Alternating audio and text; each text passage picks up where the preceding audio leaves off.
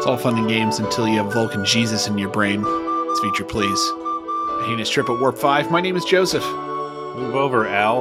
There's a new hologram in town. I'm your co-host, Peter. One quick note before we start, Peter. We haven't said in a bit.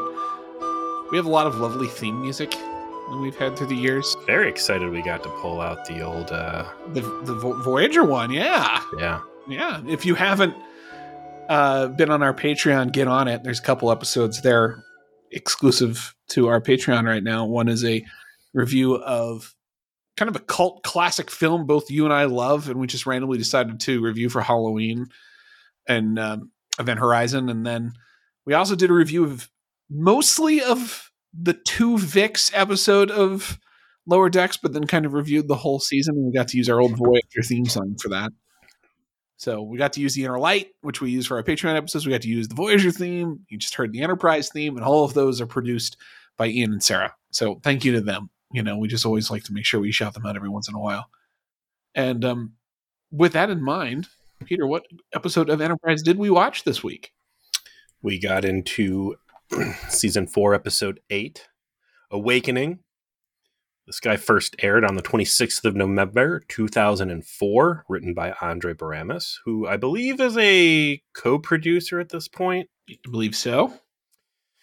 Directed by old Roxanne Dawson. Your place to find all things sweaty and sensual. This is going to be... And cum related. Yes. As we forever. all... This is going to be Roxanne Dawson's final directorial involvement in Star Trek, I believe. Yeah. Good note to land on, I think. Overall, this is the middle part of a 3-part story. This does have a bit of middle child syndrome in that it doesn't have a real beginning and it doesn't have a real end, but tells a lot of story in it.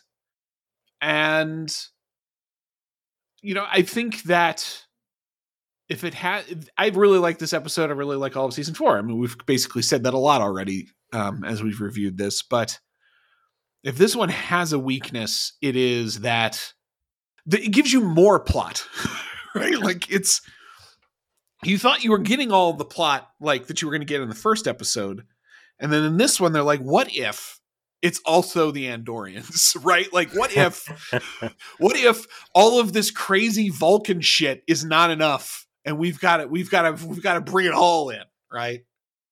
I really like that, though. Okay. That escalation. Well, I mean, we'll get to it at the end. At the beginning, though, I want to give a shout out to the recap. Yeah, which normally very tight, tight, and maybe it's the story itself that there's not like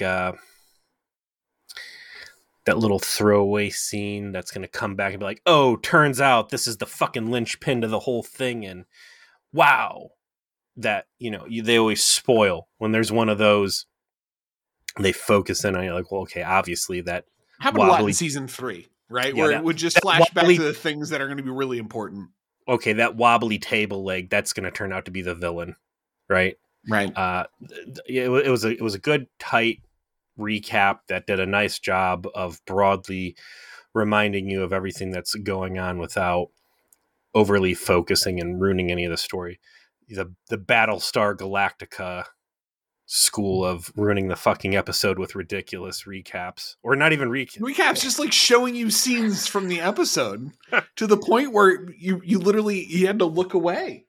You would be like, all right, it's time not to look at the screen. I would cover my eyes and I would cover my ears like a child in a scary movie. And then my wife would push me when it was ready to go.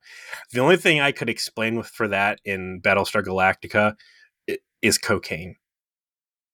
Nothing else makes sense. Well, we start with something that does make sense. And that is Saval getting chewed out by his bosses. Because when we last left Saval, he decided that it would be a great idea to mind meld with a brain damaged human and then brag about it. Which, was like telling your boss, I fucked a dog and I liked it. Okay. In this. Oh, hello, manager. Did you know that today I took all of the money out of the cash register and put it in my backpack? Oh, I have to go see HR. Well, guess what? That's what I wanted this entire time. I love it when a plan comes together. The intro, these shots of what Vulcan looks like, again, very like 90s Westwood CGI. Yeah, it feels like I'm about to play Command and Conquer Tiberian Sun. Actually, you know what? It feels like, because it's so red. It's funny how all of this stuff just hangs out in LucasArts territory, but this feels like some dark forces. Yeah. Yes, it does. There's a real dark forces to the they're not matte paintings, they're clearly CG. That's fine. That's great. That's dandy. But when you go inside Vulcan High Command, if you thought the soccer arena where they gave John Archer his You Saved the World award at Bay Stadium, the Vulcan High Command, I would put their headquarters on an opulence level equal to a failing mall food court. And the worst part of it, in my share of those, okay. All it's missing is a Sbarro, right? Right. Sbarro. And then there's this, and I'm air quoting here, a window overlooking the skyline. I thought at first it was bad CGI. I think it's just a low resolution printout of the skyline. It is so fucking terrible. I'm surprised they let the cameras anywhere near this thing. They definitely saved their money for other effects later on in the episode. And ultimately, they don't need to really put a lot into the set because the acting and the plot is there to keep your attention on it. Even Roxanne made the right choice in doing a lot of close-ups, right?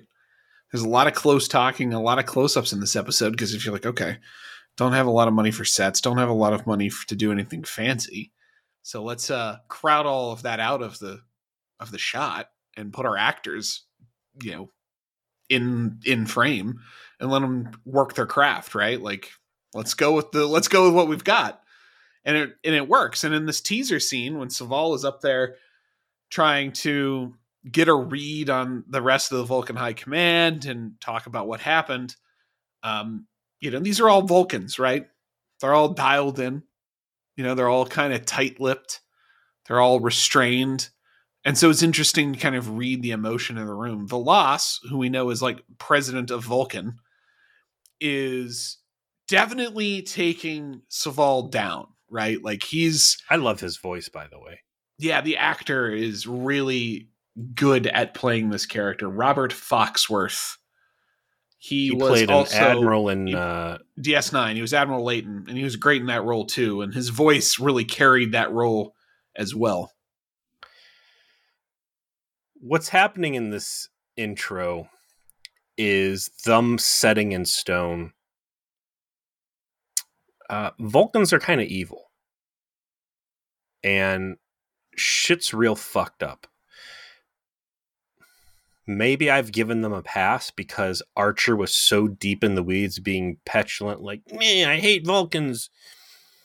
You hurt my dad's feelings, or, whatever the thrust of his argument was that kind of drowns out what the truth of the matter might be. But this all makes it crystal clear that there are very bad actors in power at the highest seats of Vulcan civilization. And Suval's play here to get in front of the council, and I think his hope was maybe there's a couple people that aren't corrupt as fuck that I might be able to communicate this to.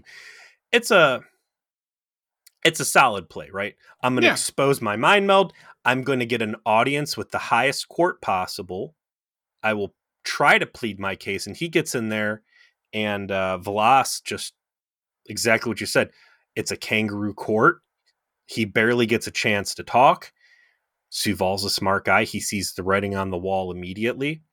I love the play that Velas makes where he's like, we're sticking to the story. The Seer Knights? Mm-hmm. Seer Knights are the bad guys. They planted the bomb. No, it was Stell, the chief of security. You're right, it was Stell. Hey, turns out he's a Cyrenite. Our our conspiracy holds true. Stell, by the way, would we call him Detective Guilty? Detective Guilty, yes. This dude's name, the actor's name, was Lark Spies. Damn. What a bad guy, character actor, if I ever heard one. Yeah, we arrested him, and I wonder if that's just a, hey, listen, man, we're gonna shoot you off, and you're gonna go chill out over here for a while, or if Voss is dirty enough where he's like, sorry, bro, you got to die for the cause. Yeah, it's just very. I'm going to count that as a bit of a criticism as well. I like that they did that they threw that guy under the bus immediately. But when we had the scene on Enterprise and he fingered him, there was a lot of just, how dare you? This is inadmissible. This is nonsense. They'll be hell to pay because you've committed this terrible taboo in our society by doing a mind meld to begin with. And then here we are, cut to this scene, and it's like, yeah, okay, so you were totally right, and we've arrested him, and he was totally a Cyrenite, so we're still okay.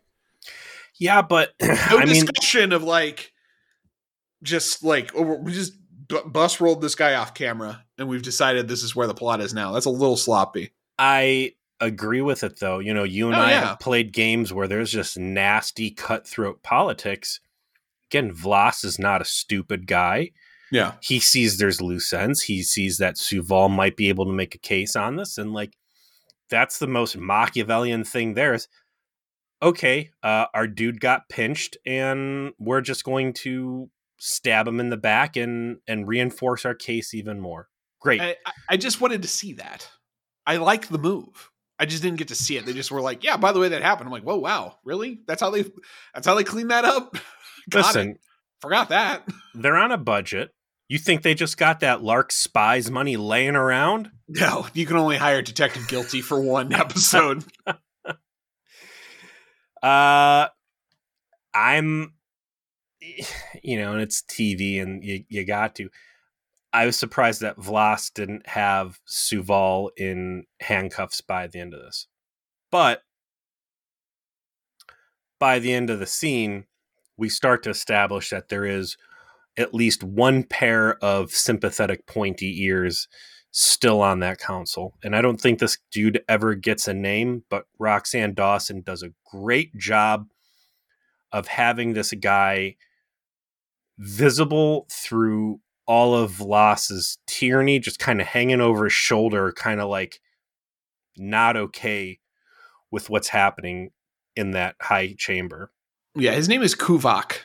And he is the grandfather of Tuvok.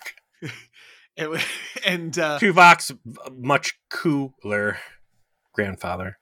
I don't know. He definitely serves that role of the voice of reason that you want in those scenes, as Voss does increasingly more unhinged and evil stuff.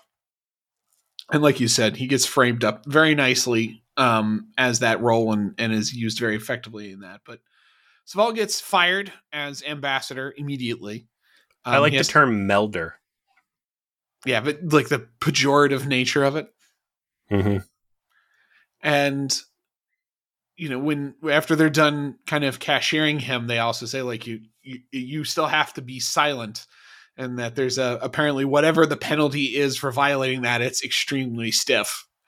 And Suval concludes with saying like, there's much to say, Your Excellency, but no one is listening. And nice, perfect line to leave that scene on and cut to credits and begin with the rest of the plot. Of course, where we wanted to pick up was on Archer and T'Pol wandering into the Siren camp and getting swarmed. We didn't really talk about it last episode. So was that a holographic wall or was that like magic? What? Well, I mean, it's revealed in this episode that it was holographic, right? Because we see it get busted. So the Forge is a place where technology doesn't work except for a massive holographic field. My assumption is that this is ancient technology because everything in this area is ancient. I mean, we're going to find out a lot about the Forge and what it is and why it is the way it is as the episode goes on. But they don't explain it, right? There's a holographic field there. Why? Yeah, it doesn't matter, right? Like, there is one. It is a refuge. They hide there. This because is technology. if there's one we know thing that is always in Scott Bakula's presence, it's holograms. It's true. It's true. And we see that T'Pau, who we saw a photo of before as the leader of the Searnites, is present. T'Pau is a very interesting name to choose for this because it was not accidental. Did you watch any original series, Trek? I know her from, I'm thinking of a Romulan. I read about T'Pau when I was looking up T'Pol because there was a Romulan card in the Decipher CCG that also had a very similar name, and I ended up reading about all three of them. And T'Pau shows up in the original series in Amok Time, in that episode when Spock has the Ponfar. They introduce all of that, and he goes to have his wedding, and this is the old Vulcan who's like overseeing the Caliphate is T'Pau. This is the same character, and so this is her. She's not quite as attractive as she is here. Yes, perhaps a bit more mileage on her by then, but she's very young here, and I like this idea though of let's try to bridge the gap because Vulcans are super long lived, right? So if we have a young Vulcan, this Vulcan can be an old Vulcan we introduced in the original series. Like, okay, perfect. Sure. She is portrayed as being a super big deal in the original series, so that also works. So here's what I can tell you about the Searnites. They don't like two things, and that would namely be showers and brushes. And this serves as a very stark contrast to, what do we want to call mainstream Vulcans at this point? They are very technocratic. They are very. But I mean, what'd you call them? The non-believers. No, not non-believers. They're more secular. They're more non-theistic. Like, they obviously believe in logic and they give lip service to the teachings of Serac in abstract, but they're not orthodox, right? I think actually Judaism is the religion that probably has the best way to describe it. If the Searnites are orthodox, then normal Vulcans are reformed. Like in this era. We commented early, Broken Bow, I believe, the wardrobe of the secular Vulcans seemed very Japanese inspired, kimono-y. There was some heavy cultural crimping there, I think, with this imperialist. Yeah, complete with lanyards. Can't forget him. The lanyards. I thought about, what was the Action Grandpa episode called? First Flight. For as much of a piece of shit as that episode was, the mileage I got out of First Flight over the past two episodes in terms of Trip's conversations with Suval were huge because they've got nasty history back in First Flight, Mm-hmm. And this one, things change quite a bit, but the secular Vulcans, very clean, very proud, maybe superficial to a certain extent in terms of ornamentation and appearance, versus these guys that are just like dirty hippies. They're filthy. They're spiritual. They're dirt people. They're identifiably Vulcan.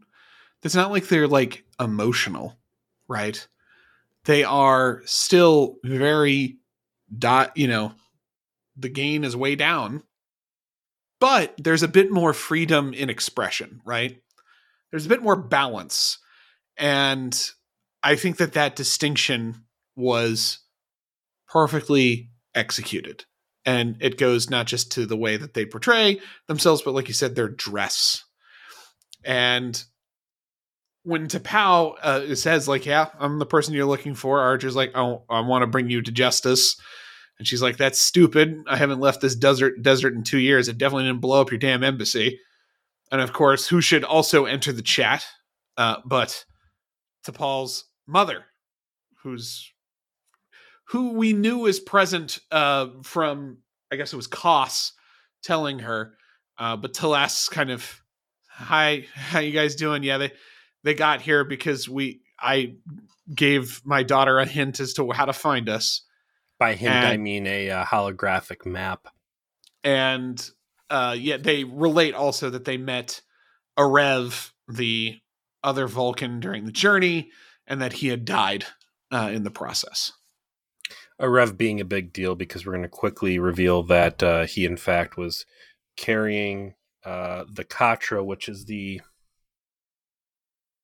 spirit, for all intents and purposes, of Surak.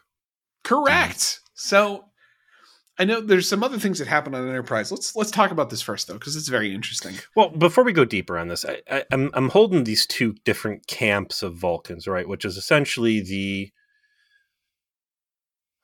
Surak empowered good Vulcans versus the evil, the Orthodox Vulcans versus the Reformed Vulcans. In terms of portrayal on screen and behavior, which do you think we see more of in later Star Trek in terms of attitude? Because it feels like they started filming this, which is, again, the last of the Berman properties. And they said, let's look at the way that Tuvok had been played, and we're going to use that because Tuvok is a good Vulcan, right? Yeah. Tuvok's a complete character. Tuvok's a boring character. But if you're going to bring people in to play bit parts as Vulcans, and you're going to say, sit down and watch these episodes, this is how it is to act, I have to think that Tim Russ's portrayal of Tuvok is there. Sure. Right? And I think that was very... too, yeah. I mean, famously so. Right. So, like, I think that that's probably how they initially established these Vulcan high command guys that were involved with Starfleet. And it's hard looking back to say, okay, that's the old Vulcan mindset. And then these Surak guys are going to come in and change the cultural landscape and kind of reform all of Vulcan. But I don't really see these Syrian guys reflected in the way that, like, Tuvok or anything out of Next Gen really felt. I think you definitely see it in Next Gen, not so much because there just wasn't much Vulcan content. Yeah, it was like Susie Plaxton. Yeah. But for Tuvok, he's very intensely spiritual. He mind melds all the time. He's meditating all the time. We have a whole episode about his backstory of how he was able to tame his emotions through basically a Vulcan Jedi sensei who they prayed the emotion away, who helps him rein it in. What's that called? The Korra? The Kolinar. Yeah. But he's extremely strict because he's a tactical officer. He's a more militarized Vulcan. So I think that's more what you see in his personality, and that, he's not a scientist. He's not somebody with a lot of soft skills. He's somebody with a lot of practical skills. So I think it still fits, but there is a sense of retroactive continuity here, right? Like, you are trying to make it work in retrospect. And I think they do a good job, though, with the visuals we're talking about and the spiritual versus non-spiritual, and showing like that is something that re-entered Vulcan society more recently and as a consequence of humans than something that they had naturally had access to. So, but yeah, the thing that becomes very important is that Archer has the spirit of Surak, who is Vulcan Jesus, in his mind. Move over Al. Move over Johnny Silverhand. We got Surak in the house. We got Johnny Surak hand. I really love this part of the story. That Surak, first, I love how Surak's portrayed, right? You want to talk about somebody who's very in touch with emotion in a way that we're not used to Vulcans in a subtle fashion, right? Everything he says is very like reflective and it's very emotionally aware, but still tight. I'm guessing this guy sat down and prepped for this character by watching Mr. Rogers. That's the vibe I got off of him. A little bit, yeah. More mournful, maybe, but I see what you're saying. But it works. I like that he says, like, Archer says, "Who are you?" And he says, "You know who I am. Say my name." I'm not going to bother engaging with a question that you already know the answer to. And I love that the first vision that he has of him, you see from his perspective, the final like battles between the Vulcans who eventually become the Romulans under the Raptor's wings. Yeah, I like that. And the Vulcans who, were trying to embrace logic and that it's resorting to nuclear weapons. And that's why they're in this blasted desert hellscape where technology doesn't work. It's like, okay. The backstory here is making a lot of sense now. The interesting thing about Surak is that he is not a memory. This isn't Archer reliving moments as a third-party witness. Surak is alive and conscious in his head. They're having discussions that are based on changing situations outside of Archer's head. And,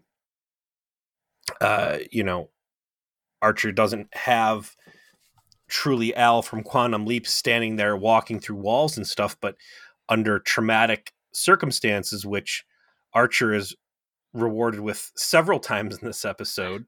I mean, how lucky for him. What a great reward for all the great work he's been doing to have a Vulcan hottie inflict that kind of head trauma with this botched ritual coming down. He is experiencing new levels of head trauma, like psychic head trauma now, right? Like he truly, his brain is so scarred that this is the only way he can feel anything. And it's good. It's good that he's had the opportunity. Mm-hmm. But I do love just where we're at with Archer's story at this point. Let's take stock, right? Like of what this plot's saying. We've got Archer who hates Vulcans. He likes 2 Vulcans ever. One of them just recently. And now he's got the most important Vulcan ever to have existed soul in his body. And he knows this and he believes it, right? Right. You've got Trip. And that most important soul for whom the entire spirit of Vulcan rests wants to be there. Yes. Chooses to remain with Archer. That he has to be the one that helps save the Vulcan society from itself. Which, like, holy shit, right? Like, what a choice. What a move. You got Trip, who's presently in charge of Enterprise, who is like balls deep in getting into a shooting war with Vulcans over a conspiracy to blow up Earth's embassy. Right? Like Vulcans were the ones that allowed Earth to like recover from their own nuclear holocaust and their own self-destruction and forge a new path into the stars. And here's Commander Trip Tucker, who's like, yeah, let's start shooting at these Vulcan ships because we're going to fuck around with their politics because our captain's down there trying to find out what the conspiracy is that's leading to this bombing that cost us our boss's life. To be fair, though, he's got Saval standing there over his shoulder saying, do it. Yeah. You're in the right. Costs. Yeah. Maybe they'll get into it next episode, but the fact that Trip, who is usually pretty good at being a critical or like a critic and good at being a pessimist, second maybe to Reed, who is also there watching all of this happen. Like, you've just found out that High Command has blown up the Earth embassy, killed your boss, who your boss's boss that he sometimes talked to. In Trip's case, a personal friend, Admiral Forrest.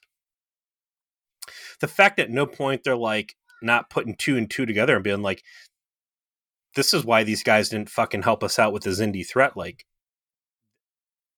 they are bad guys. They want to. Blowing up our embassy was nothing. They were banking on us all just being fucking killed. Like, this is huge. This is a big deal. They blew up our embassy to justify a domestic crackdown.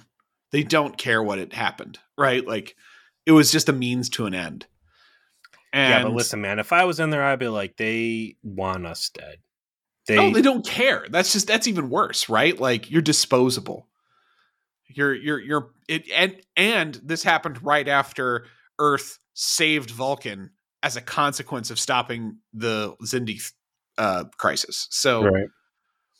So trips in the middle of this. I mean, this is the same show where Archer didn't want to apologize for his dog peeing on shit, right? Like, I know it's probably a low blow to keep bringing up a night in sickbay, but man, if only they had learned after the first season that they needed to bring in this young blood and that they had good ideas.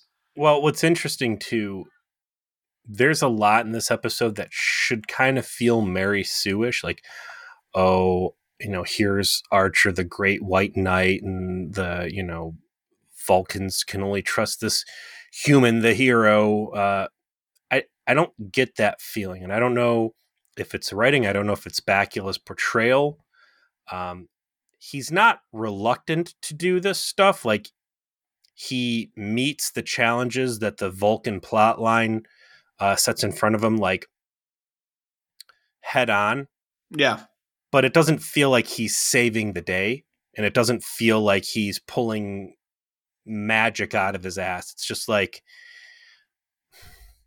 there's a situation that I can't change, and the only way to resolve it is going through it, and I'll roll with the punches. And I guess part of that is that Archer at this point has seen so much zany shit that, like, his mind's eye is pretty elastic at this point. Yeah, he definitely accepts the idea of Saval being in his, or rather, of Surak being in his head pretty readily, right? He's just and immediately. Why would you? You've dealt with space ghosts already, and after all the bullshit with the stupid temporal Cold War, I love the call out in this scene. T'Pol's the doubting Thomas in this, and like, oh, come on, you don't believe that the most important Vulcan in the world is living as a spirit in your head. Here's case studies where we actually tried to mind meld with like Jedi holocrons with Katras, and Archer's just like, yeah, and listen, the Vulcan science, throwing that interface with the Vulcan Science Academy doesn't believe in time travel either. Which, but we definitely did it though. You and me both. We both went to fucking Detroit. We were there. We dealt with some disgusting man who really liked hamburgers. Like, it's almost getting Janeway levels of like, this is just another fucking kooky Thursday, man. Like, just roll with the punches. You fight the punches, you get them below the shoulders. That's not sexy. You roll with them, you take a couple good head wounds, blow your load, and, before you know it, you're into Friday, and there's the weekend. As mentioned, Trip and Saval are doing their scheming on Enterprise, trying to find a way to deal with this present situation. Their plot doesn't kick off till later, really. The action remains on the surface. I like that the Vulcan hippie commune temple has a jail. It does. Has a handy little jail cell where, as you mentioned, T'Pol tries to convince Archer that he's doesn't have a Vulcan soul in his body. But T'Pau is convinced once he tells her like what he's experienced, and she does a mind meld. It doesn't take her but a few seconds to be like, yeah, he's totally got him in there.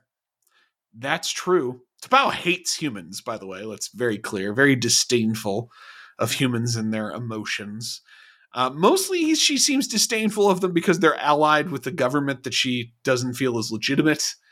But there's almost a sort of a lesson that she has to learn through Archer's actions that I think Surak is basically passive aggressively making her learn. Yeah. And Also, this reminds me of Shadows of Pajem. And that's when Suval, or no, it was that captain, like leads like the Black Ops strike team in, because there was that colony that the puppet government had a relationship with Vulcan High Command, but it was against the will of the rest of the native population. Remember that? Yeah, yeah. And then it's the Andorians ended up having a Bill Archer out. Lots of good. The Vulcan government is shady. Plot lines coming into clear focus with this one. Like when even Vulcan's own population is disdainful of High Command and Starfleet because of its relationship to High Command. To Paul's mom, I don't, she's so emotional. And I think the actress is really focused on I'm a mom over I'm a Vulcan. I agree. Yeah. It's a problem. Like, she's a great mom. She would be a great, like the mom from Drop Dead Fred, where it's just like emotionally abusive and like borderline twisted upbringing. That's great for a human mom. For a Vulcan mom, it's missing a couple marks. I feel like it's just missing a little bit. Like, in the end, you hear from T'Les about her motivations and that she's doing what she's doing for T'Pol.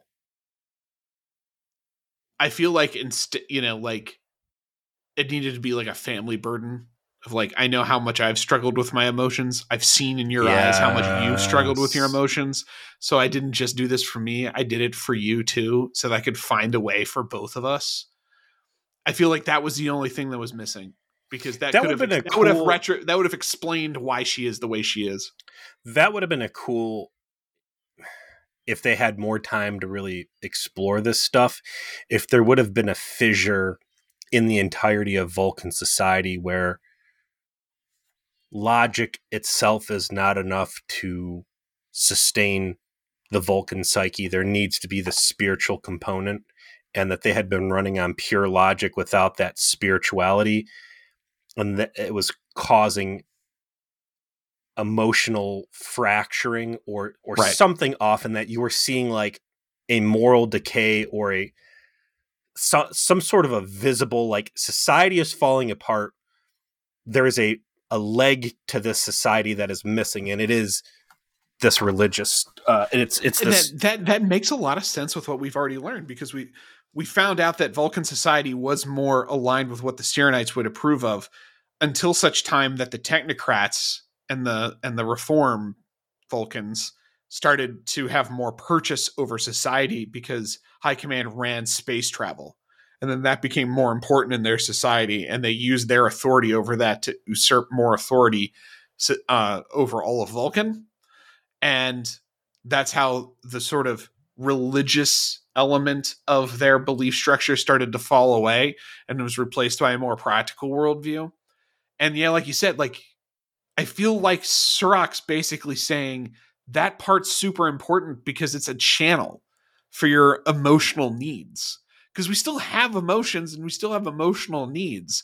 The idea is Surak says, okay, you can't go buck wild with him anymore. You have to rein it in. You have to restrain it. You have to have discipline.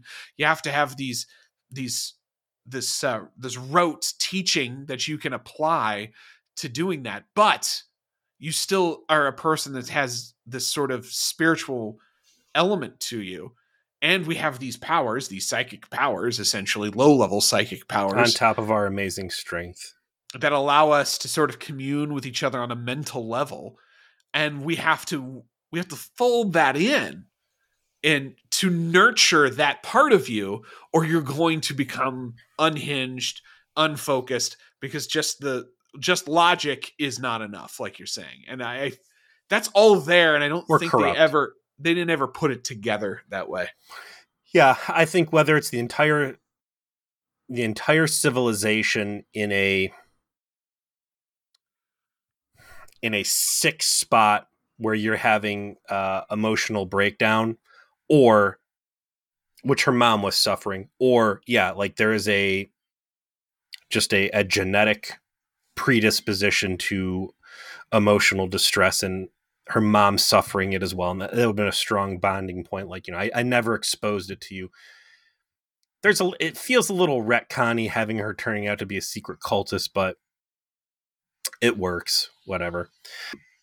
So on Enterprise, Trip and Saval hatch a plan. They're going to hack a satellite, shut it down for 6 minutes using Saval's like super secret tech codes.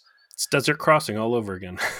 And then they're going to fly a modified shuttle that's going to be able to function inside the forge despite its anti-tech aura by doing manual piloting with Travis behind the wheel. This is the guy that's never spent any real time in atmosphere and wind and flying stuff. I don't know if the Boomer is the right guy to have on a stick and rudder aircraft. And Trip is a bit surprised that Saval is like, okay, like, I never got the impression over all of these years you so much really cared for Earth or humans. So what gives? Why are you caring so much now? What is this? And Saval explains, like, I spent 30 years on your planet. I have an affinity for humans. And Trip says, you hid it really well. And he just like suddenly stiffens and he goes, thank you. Very deep compliment. I love it. Yeah, like, okay, I appreciate that. Like, is it retconning? Is this a character arc that they had, scripted out for Saval the entire time? I don't know. It works. Gary Graham pulls it off great. I love Saval and Trip as a dynamic duo. I like the big reveal that Saval is super into humans. You can look back on stuff and be like, man, like, did he really like Archer? Was he really willing to like make a peace inroads with the Andorians with humans help, blah, blah, blah. Like, on one hand, him always being real sour to the experience makes great sense for a guy who is a seasoned spy and knows that he has a lot of secrets he needs to hide, from being a melder to being a human sympathizer, knowing that your boss is scummy and you've got these traits you need to hide. So of course you're just going to go hard the other way and just be the bad guy. I don't know. It works. I love it. They shoot the pod out. And the big plan here is that Vulcan High Command, they know from aerial reconnaissance that the Sieranites are in this encampment. They can't precision strike them. They don't want to send in ground troops. So Saval's just like, fuck it, nuke it from orbit.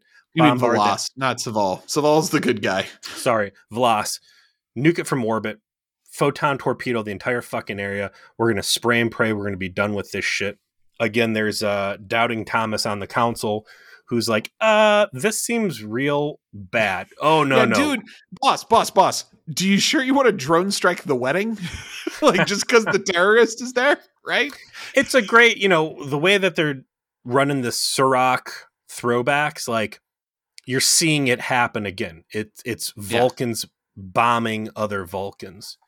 But Vlas can't do this while Enterprise is observing. So he starts pulling strings at Starfleet's like, get them out of there.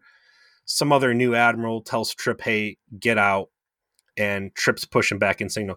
This is the only rickety part of the episode for me, is that Vlas would be so sloppy as to feel like he absolutely has to strike that place right now, and that he's going to do it the exact moment that Enterprise flies out. I mean, you have to create some sort of tension and ticking clock, right? Yeah, but these guys are so patient and rational and like well metered on everything else that like him having this flimsy, it's a drop in the bucket of some of the bigger ramrod crimes we've seen, but it's there. They block the satellite. They drop the ship down. They're going to go find the captain. They're going to go find T'Pol. Soon as that shuttlecraft gets in the atmosphere, Vulcan fighter jets start tagging it with phasers, and basically the jig is up. They get found out, and then they wind up in a very well CG animated firefight with 3 Vulcan ships. A lot of, I guess, the effects money for this trilogy went into these shots. Looks good. But obviously the NX-01 is got 0 shot against 3 Vulcans. They just say that straight up, like, no way, cannot win. And ultimately, Saval tells Trip, we have to retreat. We have no choice. Just dying here does us no good. And they leave. Back on the surface, T'Pau, it wants the Katra out of Archer's head now that she's convinced that it's there.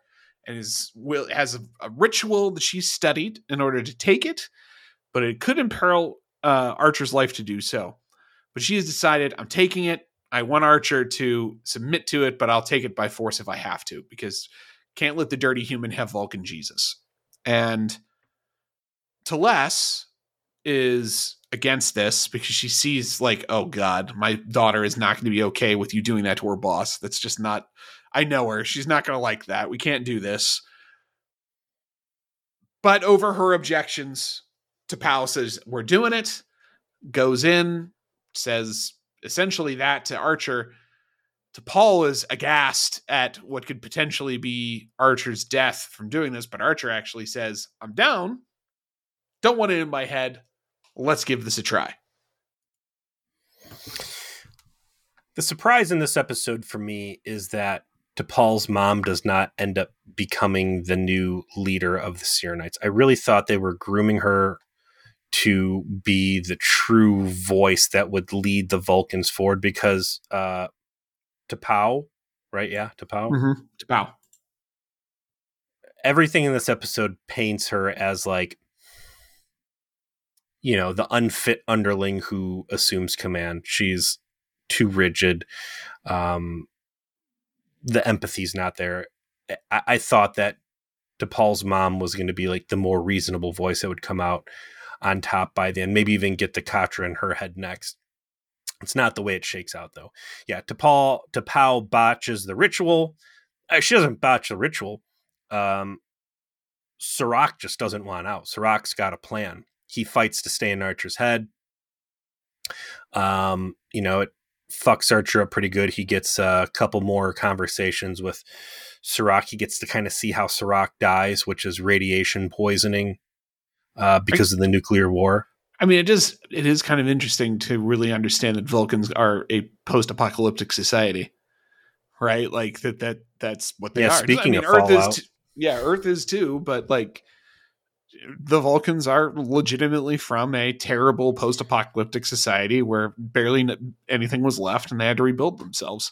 And that means that Vulcan Jesus just died of radiation poisoning because of all the These nukes. are Vulcans that had already reached space travel too. Yeah. I mean, obviously for the Romulans to leave and go become their own thing, they had to be very advanced. As Archer comes out of that last visit with Serac, he has a new quest objective. He's got a new mission, and that is to find the doodad that will unite Vulcan. And they know that they're about to start getting bombed by high command photon torpedoes, and the order is given to evacuate the compound. But Archer's like, no, we got to go down this doorway over here that for some reason nobody's ever walked down. It's all cleverly hidden. People in this place.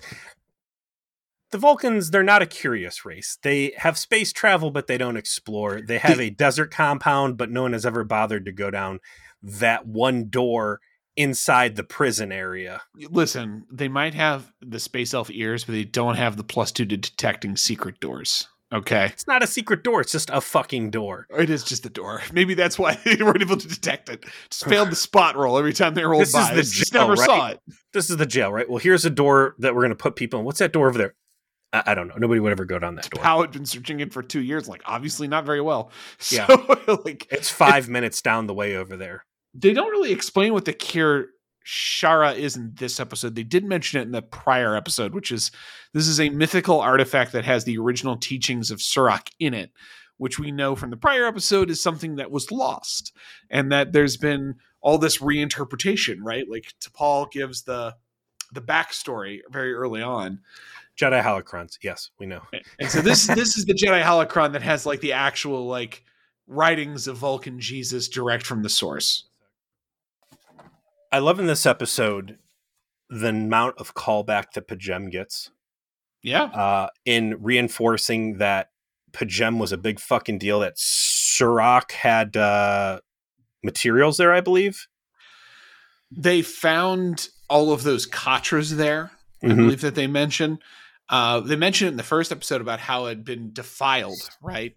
That was a Vulcan spiritual place with monks who treated all of that very seriously, and then this technocratic government turned it into a fucking spy, you know, a spy Caused a base. big rift with the native population of Vulcan, and also created extra layers of antagonism in the relationship with Andoria. Like Right. that's a double L there. It's like turning the Vatican into, a CIA black ops, place. Yeah, Like, it's the it's like, new what is this? waterboarding facility. Yeah. They start getting bombed. Archer gets the team down there. It's T'Pau, T'Pol, Archer. T'Pol's mom is part of the evacuation crew. They're walking down. There's Vulcan mummies standing up. Apparently, Vulcan hair lasts forever. Doesn't go away. No. Archer is clearly, there's more brain bleed between him and Surak, where he's able, it's Larry. He used to make really great cookies on Vulcan Christmas. How would you know that, Captain? That's not on the sign anywhere. Gets down. They find a big vault door. He knows which markers, what scribbles to push his hands on. Like when you're a little kid and you're opening the secret door and you're like just fucking touching markings and twisting around. He collected all the keys in Raccoon City to his police department or whatever, and he's played through this before. Not even. There aren't moving pieces here. He's just touching markings on the wall and like making noises and stuff like.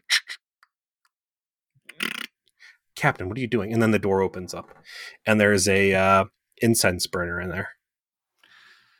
So they get the Kirishara, and they're very happy about this, and they attempt their escape. And of course, this is when the bombardment begins. But T'Pau, and Archer escape. Everything seems to be fine, albeit with, I think, T'Pau having like a leg injury or something. Yeah. And unfortunately, though, Teles had stayed behind because she was worried about her daughter. And they find her buried and critically wounded in the rubble. And that is when we have a tearful farewell for Teles as she conveys that she joined the Serenites to try and find help for T'Pol, because apparently T'Pol had always had problems containing her emotions, and she was trying to find a way to solve that. Again, I think that would have been massively helped by making it something that Teles shared with T'Pol, that they both had that problem.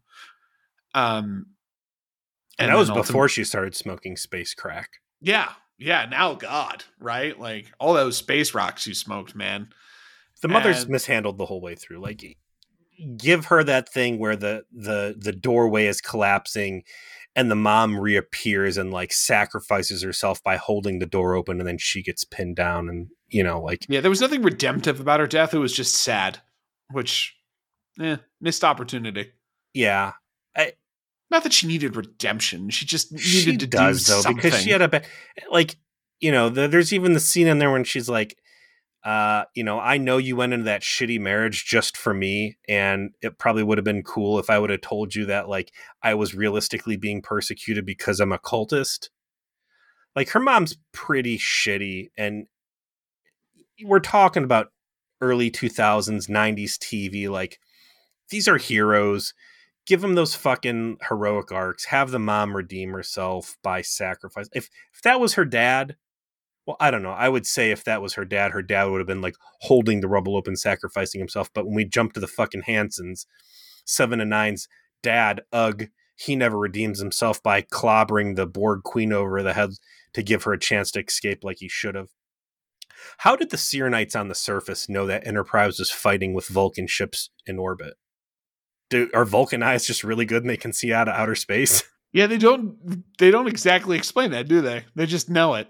I guess They're fighting up there. Oh, how do you know? Do you have a way to talk? Because if you could talk to my ship, they could have told me that they've got evidence that you guys didn't do. We could have cut 40 minutes off this whole just fucking needed a thing. guy with a telescope in the background, right? That's all. They also weren't really clear that the shuttle had returned, because by the time Enterprise zips off, my impression was that the shuttle was not recovered, and that eventually Archer was probably going to meet up with Reed, Mayweather, and the shuttle. They said and they had to abort, so I mean, kind of said they just didn't do the special effects to show it flying back into the bay. T'Pol full on crying as her mom dies. Again, a single tear, but still there. Trillium D is clearly still having that long-term impact on her. They fly off back on Enterprise. Suval really lays the full implication out of what's happening, that the Sirenites need to go because they represent a threat to high command in pacifism, and pacifism is not going to be in vogue because high command wants to go to war with Andoria. That Velas has gotten the entire council on board with launching a preemptive strike because there's a belief that they are using Xindi weapons that will be turned against Vulcan, that will imperil both of those planets, as well as most likely dragging Earth into that conflict as well. So you thought the stakes were high before. We just took it up to 11. First last order Trip gives is go to Andoria. We have time to raise the stakes and bring in Jeffrey Combs. Yes. In case of emergency, break class, get the comb out. Yeah. I mean, no emergencies here. This was still very good. I would say this is probably the worst episode we've watched in a few weeks, but still not bad. This is great. I got to update my list. Very good. I'm there for it. I mean, yeah. This is the first one I think I could really feel like there were flaws. The entire Augments trilogy, I really don't feel like they did anything, single misstep in any of that. Except for Persis' not staying on the ship was a little thin. It's that is how nitpicky I would have to go to find flaws here. Here, Teleste wasn't super well handled. There was just some missing elements. Things they didn't quite put together for you that I feel needed to be, but still, this is great, right? So much good Vulcan content about a key Trek race that you just never got to see. Right. And now they're really bringing it to life, and it really works. We got more though, because we're going to be going into season 4, episode 9, Kashara. That's going to be written by Mike Sussman. Oh, hey, Dave Livingston. We haven't heard from him in a while. T'Pol and Archer endeavor to expose an ancient Vulcan artifact to Vulcan society, while Enterprise becomes involved in a standoff between the Vulcans and the Andorian fleets. I feel like David Livingston did the first episode in the Augments, so he's been around recently. That's 8 episodes ago for us, man. For us, yeah. But yeah, we're going to continue. We're going to finish off this trilogy of episodes, and we're going to, I think we have at least one off, maybe 2 one-offs in a row after this. And then we go into another trilogy, and then the Klingon duology. We're cranking, man. We're cranking. Content's good. We're going to keep rolling. So, thanks for listening to V'ger Please. We'll see you next week.